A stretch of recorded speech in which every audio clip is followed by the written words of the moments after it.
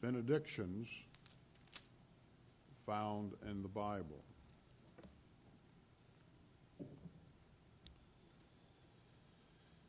And so, gentlemen, what would you give the world, since you have accomplished a great deal in a short period of time? Well, I want you to focus this morning on sharing God's greatest gift, Himself.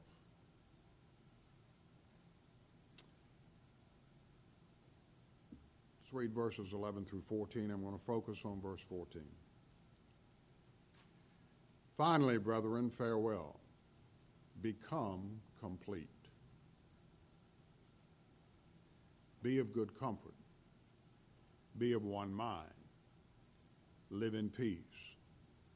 And the God of love and peace will be with you. Greet one another with a holy kiss.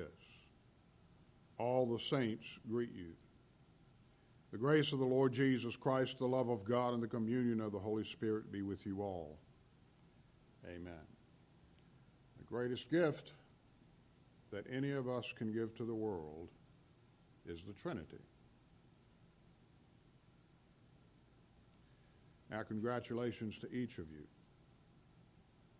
and our prayers for your continued spiritual growth and development in our Lord Jesus Christ go out to you. Now, just because we're focused on the graduates doesn't mean that this doesn't apply to each one of us. It does. Our time today is marked with a distinct focus on an obsessive, overt exposure to expressive individualism. I've not seen the movie Frozen, but for a number of years it was one of the top animated films, and apparently there's a young lady in there, the lead in that film, whose name is Elsa. And she sings a song in that movie entitled Let It Go. And one of the verses reads this way: it's time to see what I can do, to test the limits and break through. No right, no wrong, no rules for me. I'm free. Tim Keller helps to define expressive individualism by pointing to these lyrics as a good example of overt individualism. Identity today is not realized, he goes on to write, as in traditional societies, by sublimiting ourselves, our individual desires for the good of our family and people. Instead, today we become ourselves only by asserting our individual desires against society, by expressing our feelings and fulfilling our dreams regardless of what anyone else says. This is taken from his marvelous book, by the way, on preaching, Communicating Faith in an Age of Skepticism. Well, what exactly is expressive individualism? Well, Dr. Brian Rosner, who's the principal of Ridley College in Australia, wrote a book entitled How to Find Yourself While Looking Inward is Not the Answer. And he lists 6 different tenets. Number 1, the best way to find yourself is to look inside yourself. Number 2, the highest goal in life is happiness. Next week, we're going to move back to 1 Peter chapter 1. We're going to start to look at holiness. So it's not happiness. According to the Bible, it's holiness. Third, all moral judgments are merely expressions of feeling or personal preference. Fourth, forms of external authority are to be rejected, all forms. Fifth, the world will improve dramatically as the scope of individual freedom grows. Sixth, everyone's quest for self-expression should be celebrated. And I'll add one, when I was doing this, certain aspects of a person's identity, such as their gender, their ethnicity, or their sexuality, are of paramount importance. Does that describe our world today? I think it does. In fact, Dr. Rosner wrote a prayer, the prayer of the authentic self. It identifies with our obsession with ourself, and it mimics the Lord's Prayer, and it reads this way: My essence within, help me to find my authentic self. My kingdom come, my will be done, from birth to seventh heaven. Give me today my daily spread. Forgive not my enemies, as I suppress those who sin against me. Lead me not into self-doubt, but deliver me from all external authorities. For the kingdom, the power, and the glory are mine, now and forever. Amen. Grads, you're not God's gift to the world. He is. As believers, our lives should emulate that of the Savior, Jesus Christ, and of the Trinity. For in the Trinity, God gave himself to the world. Notice verse 14. The first thing, give the world the grace of Jesus Christ. Romans tells us that sin is omnipresent. Sins of commission and omission, they're lost sinners. We're saved sinners, and we can sin to any degree imaginable. In fact, the world bears that as a record. Yet, as believers, we're never rejected of God. Why? Because as believers, there is now no condemnation in Christ Jesus. We're shown our sins through conviction, and conviction is always from the grace of God. But we are never in Christ Jesus shown the door because of our sins. We're changed by his grace into the likeness of his Son, so that he might bless us, so that we might bless others. Dr. M.A. Nance wrote this. He said, in a world that itches to find guilt, we have a God who itches to show grace. Do we itch to forgive others as we've been forgiven? Are we itching to share God's word, the gospel of free grace? Not cheap grace, but it is free.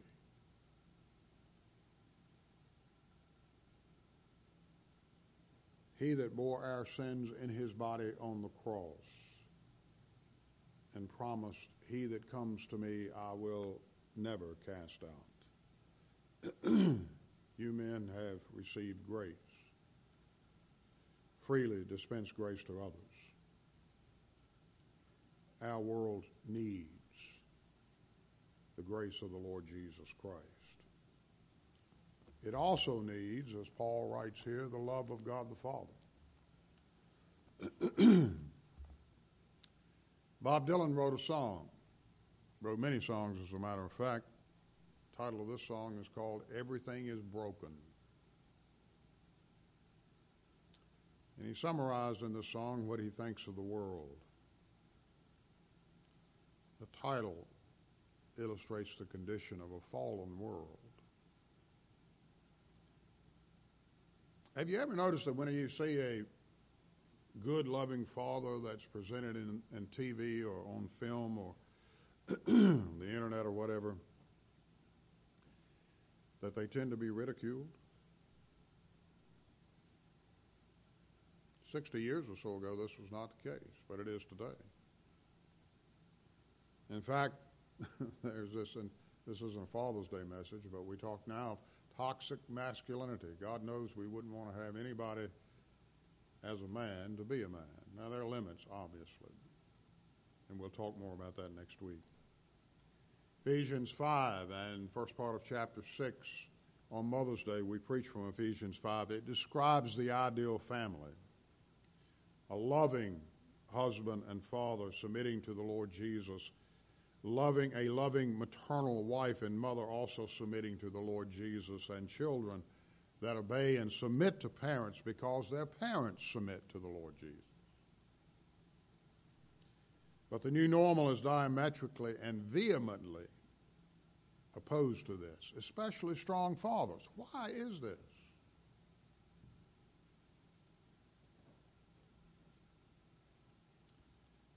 Satan cannot destroy the love that exists within the Trinity.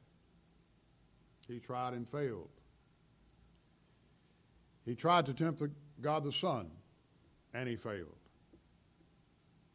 Failing, he tried again at Calvary, and he failed. But he has been somewhat successful in destroying family love,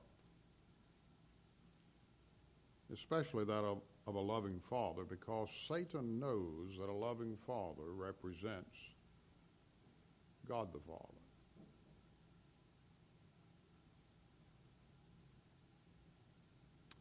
In our spiritual stupor, we are allowing him to have spiritual sway over our families. Several years ago in Madrid, Spain, a father and son became estranged. This modern prodigal son left his father, determined never to return. And so his father, lamenting his son's leaving, searched for months to find him without any success. Finally, he took out an ad in a Madrid newspaper, and it read, "Dear Juan, all is forgiven. Please meet me in front of the newspaper office at noon on Saturday. I love you, your father." On Saturday, more than 200 men showed up, yearning to be restored to their father. Everyone yearns for the love of a father,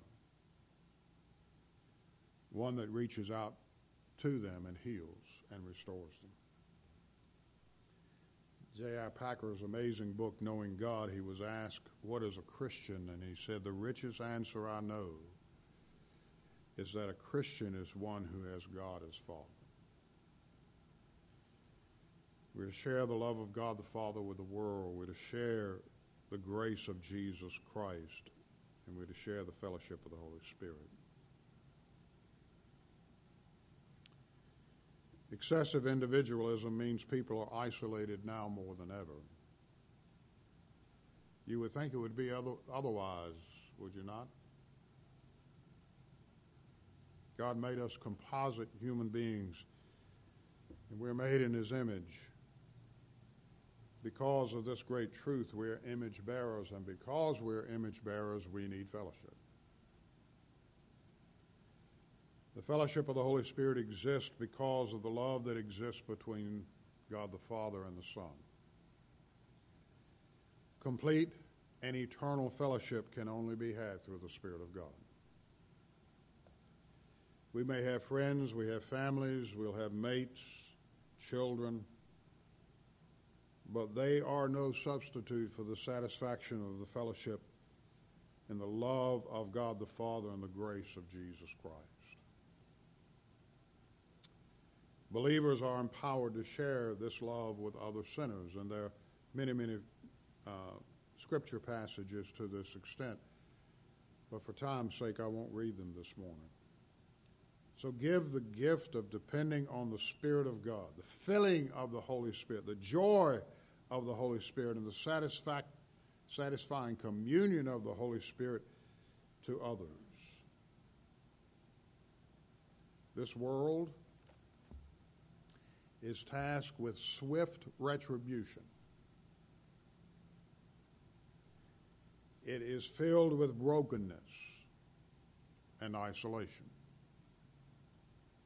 Only the grace of Jesus, the love of the Father, and the fellowship of the Holy Spirit that we have mercifully received, men and Flat Creek, can assuage the hurt of excessive individualism. Give the world the Trinity.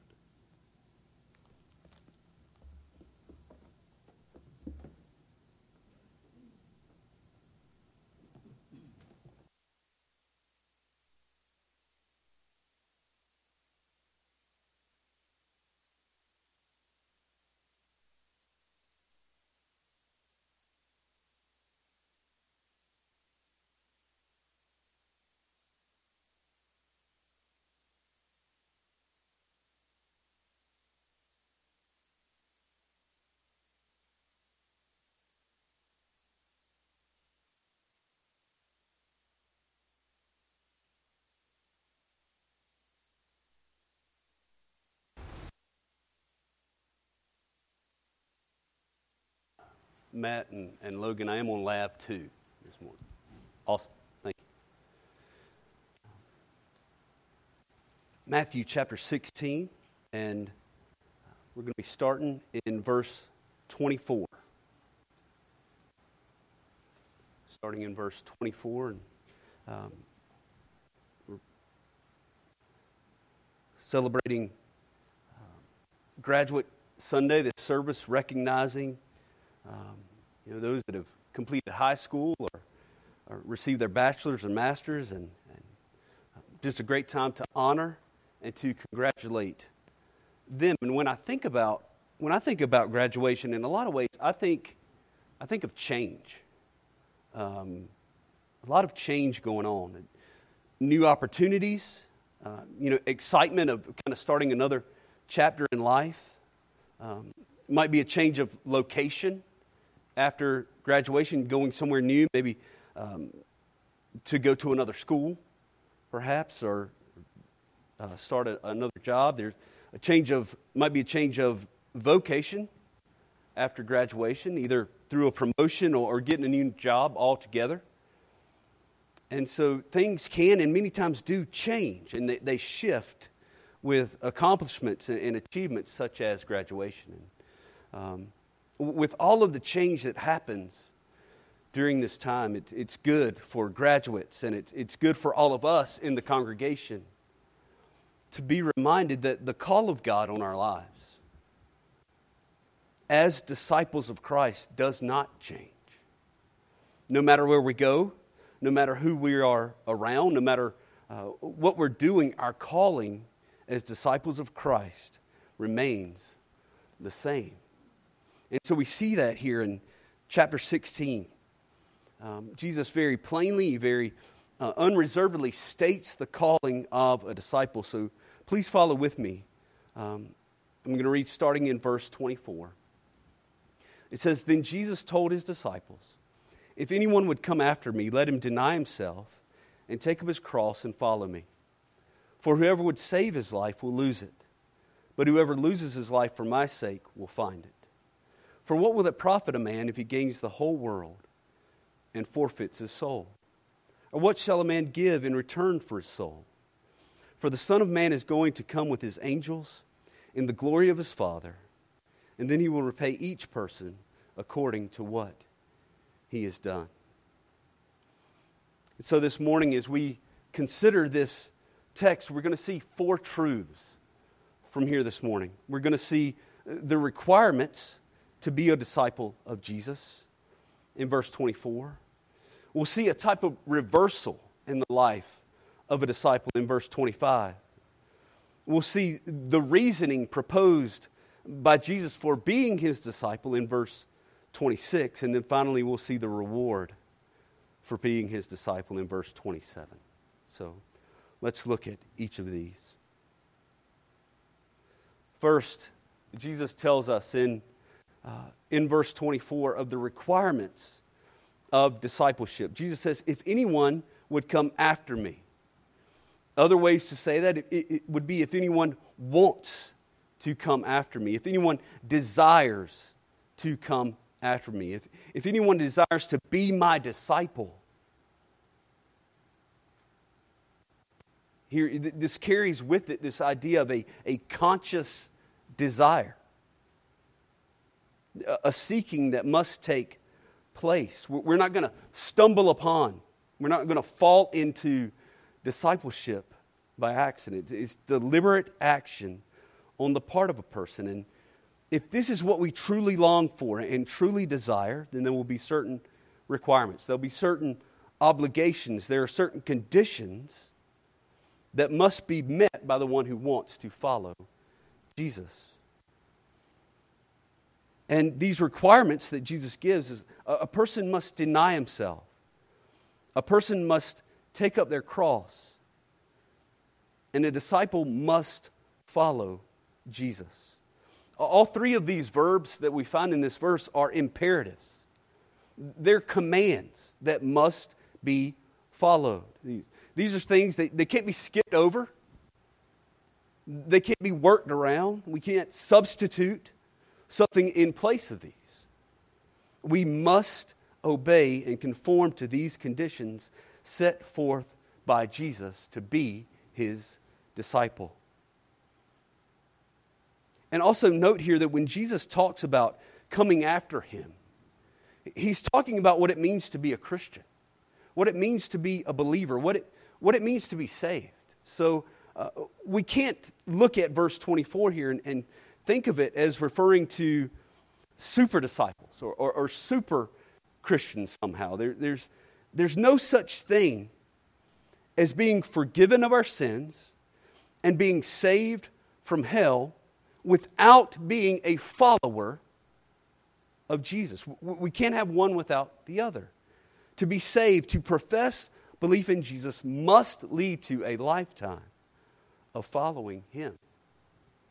Now, many people try to live as if this weren't true. They try to live as if they could be saved but not be a disciple. It's like they think they found some kind of loophole in the system or something. But what they're really thinking, what they're really saying to themselves deep down is, well, look, I don't want hell, because who wants hell? But I'm not ready to commit my life to Jesus here, so I'll be a Christian because again, I don't want to go to hell. But I'm not really willing to go to the extent that Jesus is talking about here in these verses. The problem is that doesn't exist. That's not an option. The Christian life is an all or nothing proposition. The desire for growth and sanctification in the Christian life is a necessary component of salvation. And we see that described here by Jesus in verse 24. He says that his followers must deny themselves. To deny here means to act in a wholly selfless manner, or to disavow, to denounce, to disassociate with, to forsake. Man, this is so difficult for fallen, sinful people. Every inclination of our flesh is to not to deny ourselves, but to indulge ourselves. Not to deny ourselves, but to cater to ourselves. To have everything we want, when and how we want it. And Jesus says here that's not the way of his disciples. And so we think here, what does it mean to deny self, to forsake ourself? I'll share with you some thoughts from John Gill. This morning he wrote, "Let him deny sinful self, ungodliness, and worldly lusts. Let him deny righteous self, and to renounce all of his own prideful and boastful good works of righteousness to save him. Let him deny himself the pleasures and profits of this world, when those things are in competition with Christ. Let him drop and banish all his notions and expectations of an earthly kingdom and worldly grandeur, and to think of nothing but reproach, persecution, and death for the sake of his Lord and Master." Charles Simeon wrote that the whole of Christianity is an entire system of self-denial. It's what we do. We see this in the letters to the New Testament churches when we read in Romans chapter 14 It says, but put on the Lord Jesus Christ and make no provision for the flesh to gratify its desires. Ephesians 4 says to put off your old self, which belongs to your former manner of life, and is corrupt through deceitful desires, and to be renewed in the spirit of your minds. It's to be our pattern of life. It's not this one and done kind of thing. It's not something we can accomplish and check off of a list and move on to something else. This is constant. This is day after day after day. That's one of the most difficult things about this. John MacArthur wrote this: it is a constant temptation to want to take back what was given up and reclaim what was forsaken when we battle our flesh in us. That's why we desperately need the power of the Holy Spirit that abides in us, that lives in us, working inside of us. We have to constantly be in prayer to fight against and to deny ourselves and our sinful flesh and desires.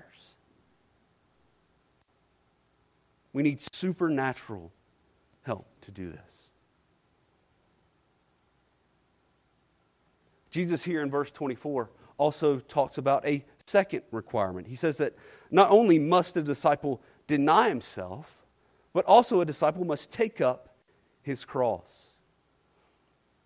And I think it's hard for us in many ways to hear this phrase today with our 21st century American ears the way that the 12 would have heard it with their first century ears when Jesus said it. This would have been a very shocking, very offensive, very graphic statement for those to hear. The cross, perhaps the most cruel and most torturous way to execute someone to ever be invented. There was a physical component to this of pain. As a matter of fact, a word was invented to describe it. The word excruciating means from the cross. There was blood loss, shock, fatigue, incontinence, inability to control bladder and bowels there on the cross. And all of these things that physically happen to the body. But then there was also a psychological component of being a public spectacle where this person was stripped nude and others would come by and would spit on and would curse at and would throw things at the criminal as they experienced those physical effects that we just talked about. That's what it was like to be crucified. One of the most painful and most shameful ways that a person could die. And so what Jesus says here in this phrase, the way that the criminal would get from the jail to the place where they were going to be crucified is by walking through the streets and carrying many times the horizontal part of the cross on their backs.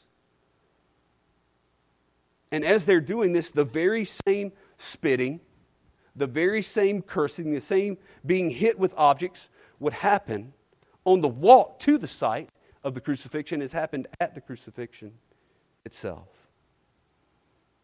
And Jesus tells the 12 that are with him, and to us as well, this must be true of you if you are to be my disciple.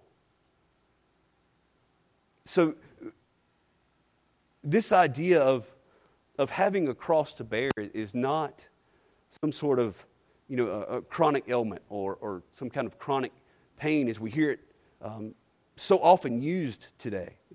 It's not a nagging mother-in-law, right, or some kind of familial responsibility or anything like that. We've kind of corrupted this language.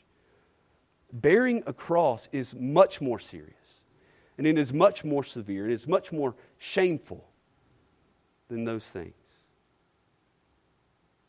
And as Jesus uses it here, there's a literal physical component to this, as disciples, we must be willing to face the literal physical pain and death for the sake of Christ. It's not always the reality for every believer, but every believer must be willing and must be ready to face death on account of their faith in Him. But there's also figurative meaning here of bearing one's cross. It's a figurative death to self, and it fits really well with what we talked about before in the requirement to deny oneself. This death to self is a death to selfishness, a death to sinfulness, a death to control over our lives. It's no longer about what we want, but about what He wants. No longer about our self-centered, self-focused dreams and goals and ambitions. Instead, we pray to our Heavenly Father, not my will, but yours be done, as Jesus did in the Garden of Gethsemane. And this is good. It's right. It's proper that we take on this mindset and this attitude and live this way, because we're no longer our own. We've been bought with a price. Paul writes in Romans 14, "For none of us lives to himself, and none of us dies to himself. For if we live to the Lord, and if we die to the Lord. So then whether we live or whether we die, we are the Lord's." This is what it means to be a disciple of Jesus. So as disciples, we're to deny ourselves, we're to take up our cross, and thirdly, we are to follow Him. This means to imitate Him, to do as He does. As John writes in his first epistle, he says, "Whoever says he abides in Him ought to walk in the same way in which He walked." Well, what does that mean? It means that we are to look to Scripture to see what He did. We see how He prayed. We see how He fought against temptation. We see how He related to His Heavenly Father. We see how He related to other people. All of these examples that we see, and we are to go and do likewise. Charles Simeon writes, "We are to manifest in all things the same spirit and temper. Like Him, we must abhor sin, even in thought.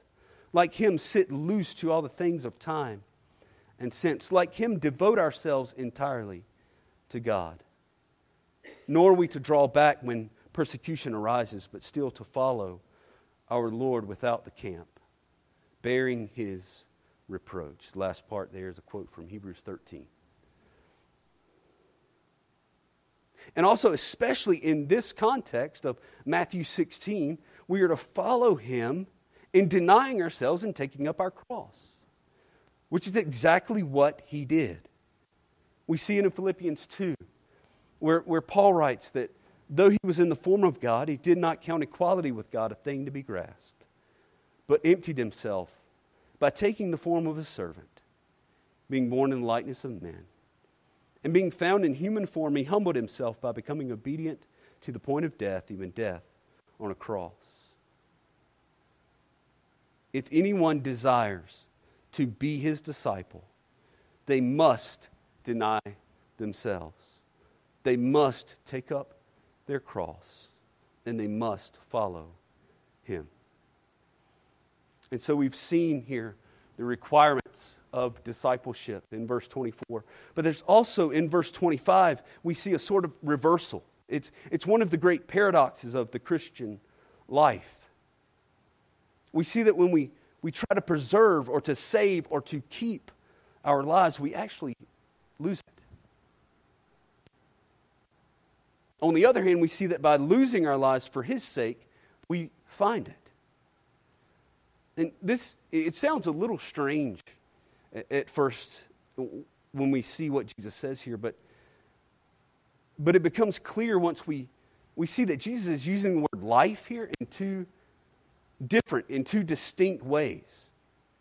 Anyone who wants to preserve their physical life anybody that wants to be safe and comfortable, displays by their actions their love of self. And they display by their actions that they're not a true disciple. And therefore, they may keep their temporary physical life, but they lose their eternal life. On the other hand, if someone is willing to forsake safety and comfort in this current temporary physical life for the sake of serving Jesus, that person shows by their actions that they are truly a believer. They're truly a disciple. And in doing so, they find eternal life. Jesus tells his disciples in the book of John, he says, "Truly, truly, I say to you, unless a grain of wheat falls into the earth and dies, it remains alone. But if it dies, it bears much fruit. Whoever loves his life loses it. And whoever hates his life in this world will keep it for eternal life. If anyone serves me, he must follow me. And where I am, there will my servant be also. If anyone serves me, the Father will honor him."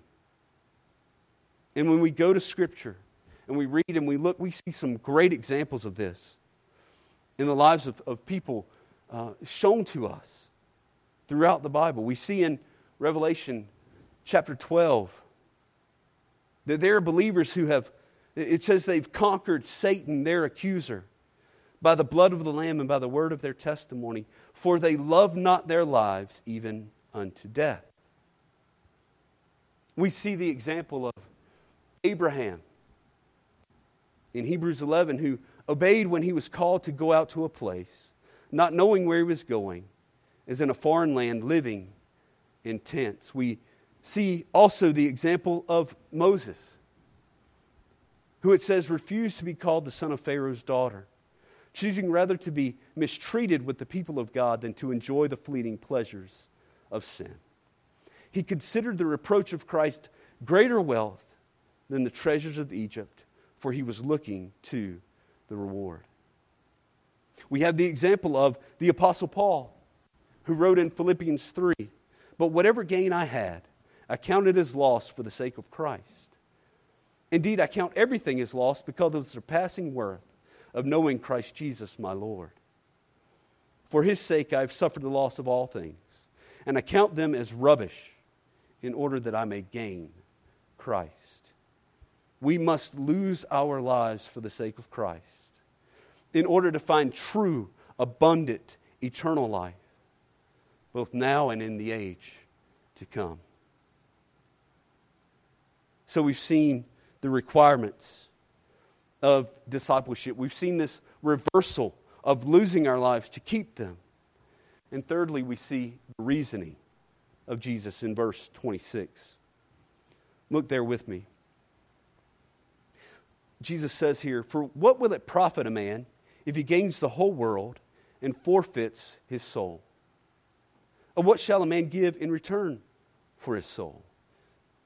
Two very logical, very well-reasoned, rhetorical questions. This first question here it's a hypothetical one. So Jesus is coming and he's saying, in essence, what he's saying is, just imagine if somehow, some way you can amass all the wealth in the world. All of it. All the cash, all the stocks, all the minerals, all the land, all the resources, everything. You owned everything that was possible to own and had it all. What good would having all of that wealth for 75, 80 years be if it comes at the cost of your eternal soul? And the answer is obvious. That's not a good deal. That's not a good trade. Again, Simeon wrote, "What carnal enjoyments compensate for the loss of heaven? What transient pleasures counterbalance an eternity of glory? Would a momentary possession of the whole world be so high a gratification that any reasonable man would be content to lose even his physical life for it? How much less could it be a sufficient price for the soul. Again, it's not a good deal. And it's foolish to live our lives as if it were so. Next, in verse 26, Jesus asks, "Or what shall a man give in return for his soul?" How are we to buy back or purchase our soul? What temporary physical currency can we use to purchase an eternal soul? There's no amount that can be paid. Nothing can be traded. There's no value we can put on it. Again, it's therefore foolish to pursue those things of temporary wealth and comfort when they're compared to the eternity of the soul. Jesus teaches us here about living with eternity in mind when thinking about worldly treasure. And so we've looked at the requirements, the reversal, the reasoning, and the last point this morning that we see, verse 27, is the reward. There it says, "For the Son of Man is going to come with his angels in the glory of his Father. And then he will repay each person according to what he has done."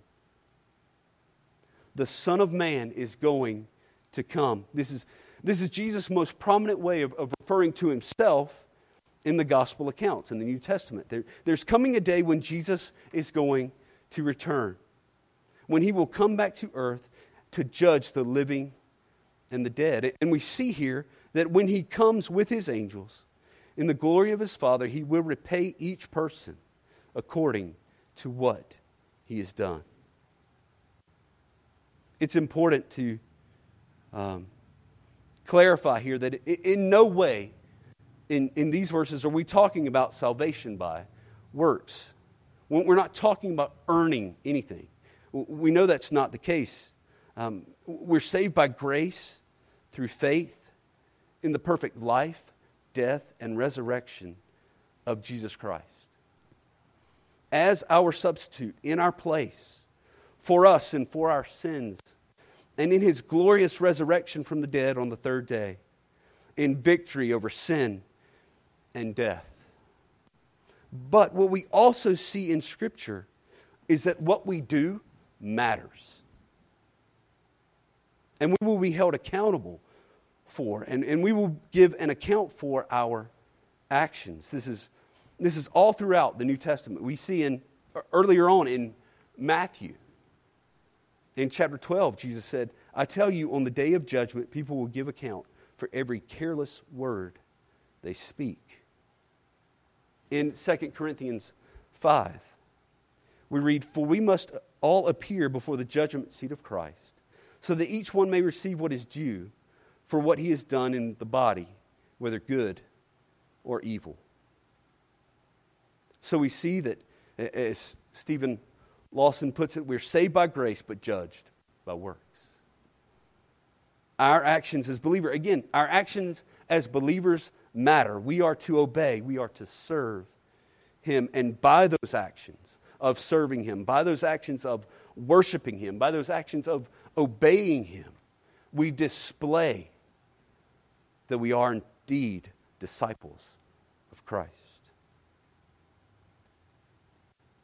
One of the best commentaries on verse 27 here in Matthew 16 is actually found from the lips of Jesus later on in Matthew chapter 25. And this is what Jesus says: "When the Son of Man comes in his glory and all the angels with him, then he will sit on his glorious throne. Before him will be gathered all the nations, and he will separate people one from another as a shepherd separates the sheep from the goats. And he will place the sheep on his right, but the goats on his left. Then the king will say to those on his right, 'Come, you who are blessed by my Father, inherit the kingdom prepared for you from the foundation of the world.'"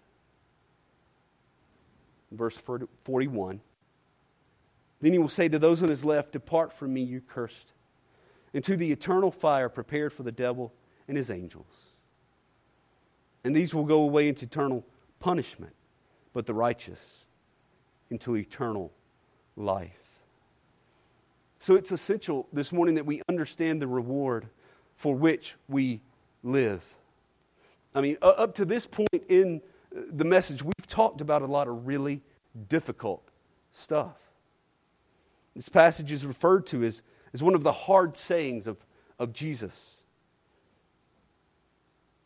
And you can kind of see how somebody could think in their minds and have this idea of after all that we've heard thus far, it'd be kind of natural in some ways to think, well, who in the world would sign up for that? You're denying yourself. You're bearing a cross. You're losing your life. I mean, is there anything positive here? Is there anything that is here to encourage and to motivate us? And absolutely there is. There's a reward that awaits those who are faithful. In Matthew 19, Jesus says this, "Everyone who has left houses or brothers or sisters or father or mother or children or lands, for my name's sake, will receive 100-fold and will inherit eternal life." In Matthew 25, we read the parable of the talents where the master tells the servant, "Well done, good and faithful servant. Enter into the joy of your master." Abundant life, eternal life, unsurpassed joy. All of these are the reward of those who are faithful. Faithful to deny themselves, faithful to take up their cross, and faithful to follow Jesus. So this morning as graduates, I hope you can see how this passage applies to professing believers. As you go on this morning, you're going to move on, continue in life. And as you do that, you also continue on this road of the Christian life. You continue on this road of following Jesus. And so I would ask you this morning, I would ask us as a congregation this morning to consider some of these questions as we close. And this is just a time for self-reflection, for just honest, raw, real self-examination. And we ask ourselves, are we denying ourselves? Are we bearing our cross? Do we seek to save our lives, or are we willing to lose our lives for Christ? We need to consider what Jesus has asked this morning. What is the benefit of all the riches in the world if we lose our eternal soul? And how will we be repaid when Jesus returns? Will we inherit the kingdom, or will we go away into eternal punishment? And asking these questions and examining deep down in the deepest crevices of our hearts will reveal to us if we are indeed His disciples. If not, then we need to recognize that. We need to repent of sin and trust in Him to save us. And then we start on this road of discipleship. On the other hand, if we examine ourselves and we know that we are truly His disciples, we also compare ourselves to the standard found in this passage and found in the rest of Scripture. And we realize that none of us have fully and perfectly arrived. We all have a lot of room to grow with our answers to each one of these questions. But the key is that in our lives, moment by moment, day after day, we stay in the fight. We study the Word. We pray. We converse with others that are more spiritually mature than ourselves. We attend services. We hear teaching and preaching of the Word. We seek accountability. We learn and grow and fight. We seek to conform ourselves to the conditions and the parameters and the requirements that Jesus has laid out here to be his disciples.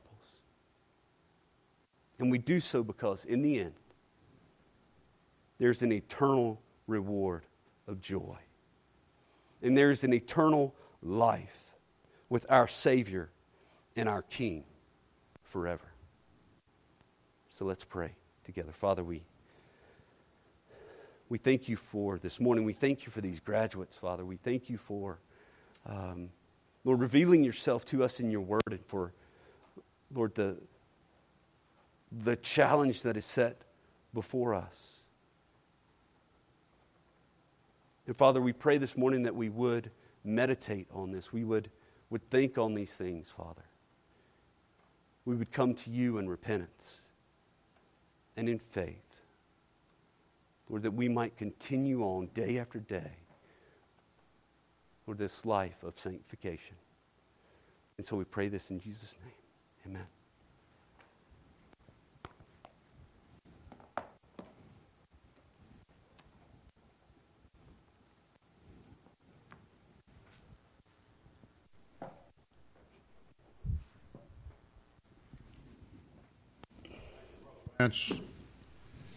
We're going to sing one verse this morning of a hymn. We encourage you, if you do not know the Lord as Savior, that you make your way out of the pew. If you're unsure, if you have doubt, and it's human to doubt, but you need to settle that this day. We'll give you an opportunity to respond this morning. What number, Brother Mike? 276. 276. Won't you stand? And won't we come if the Lord is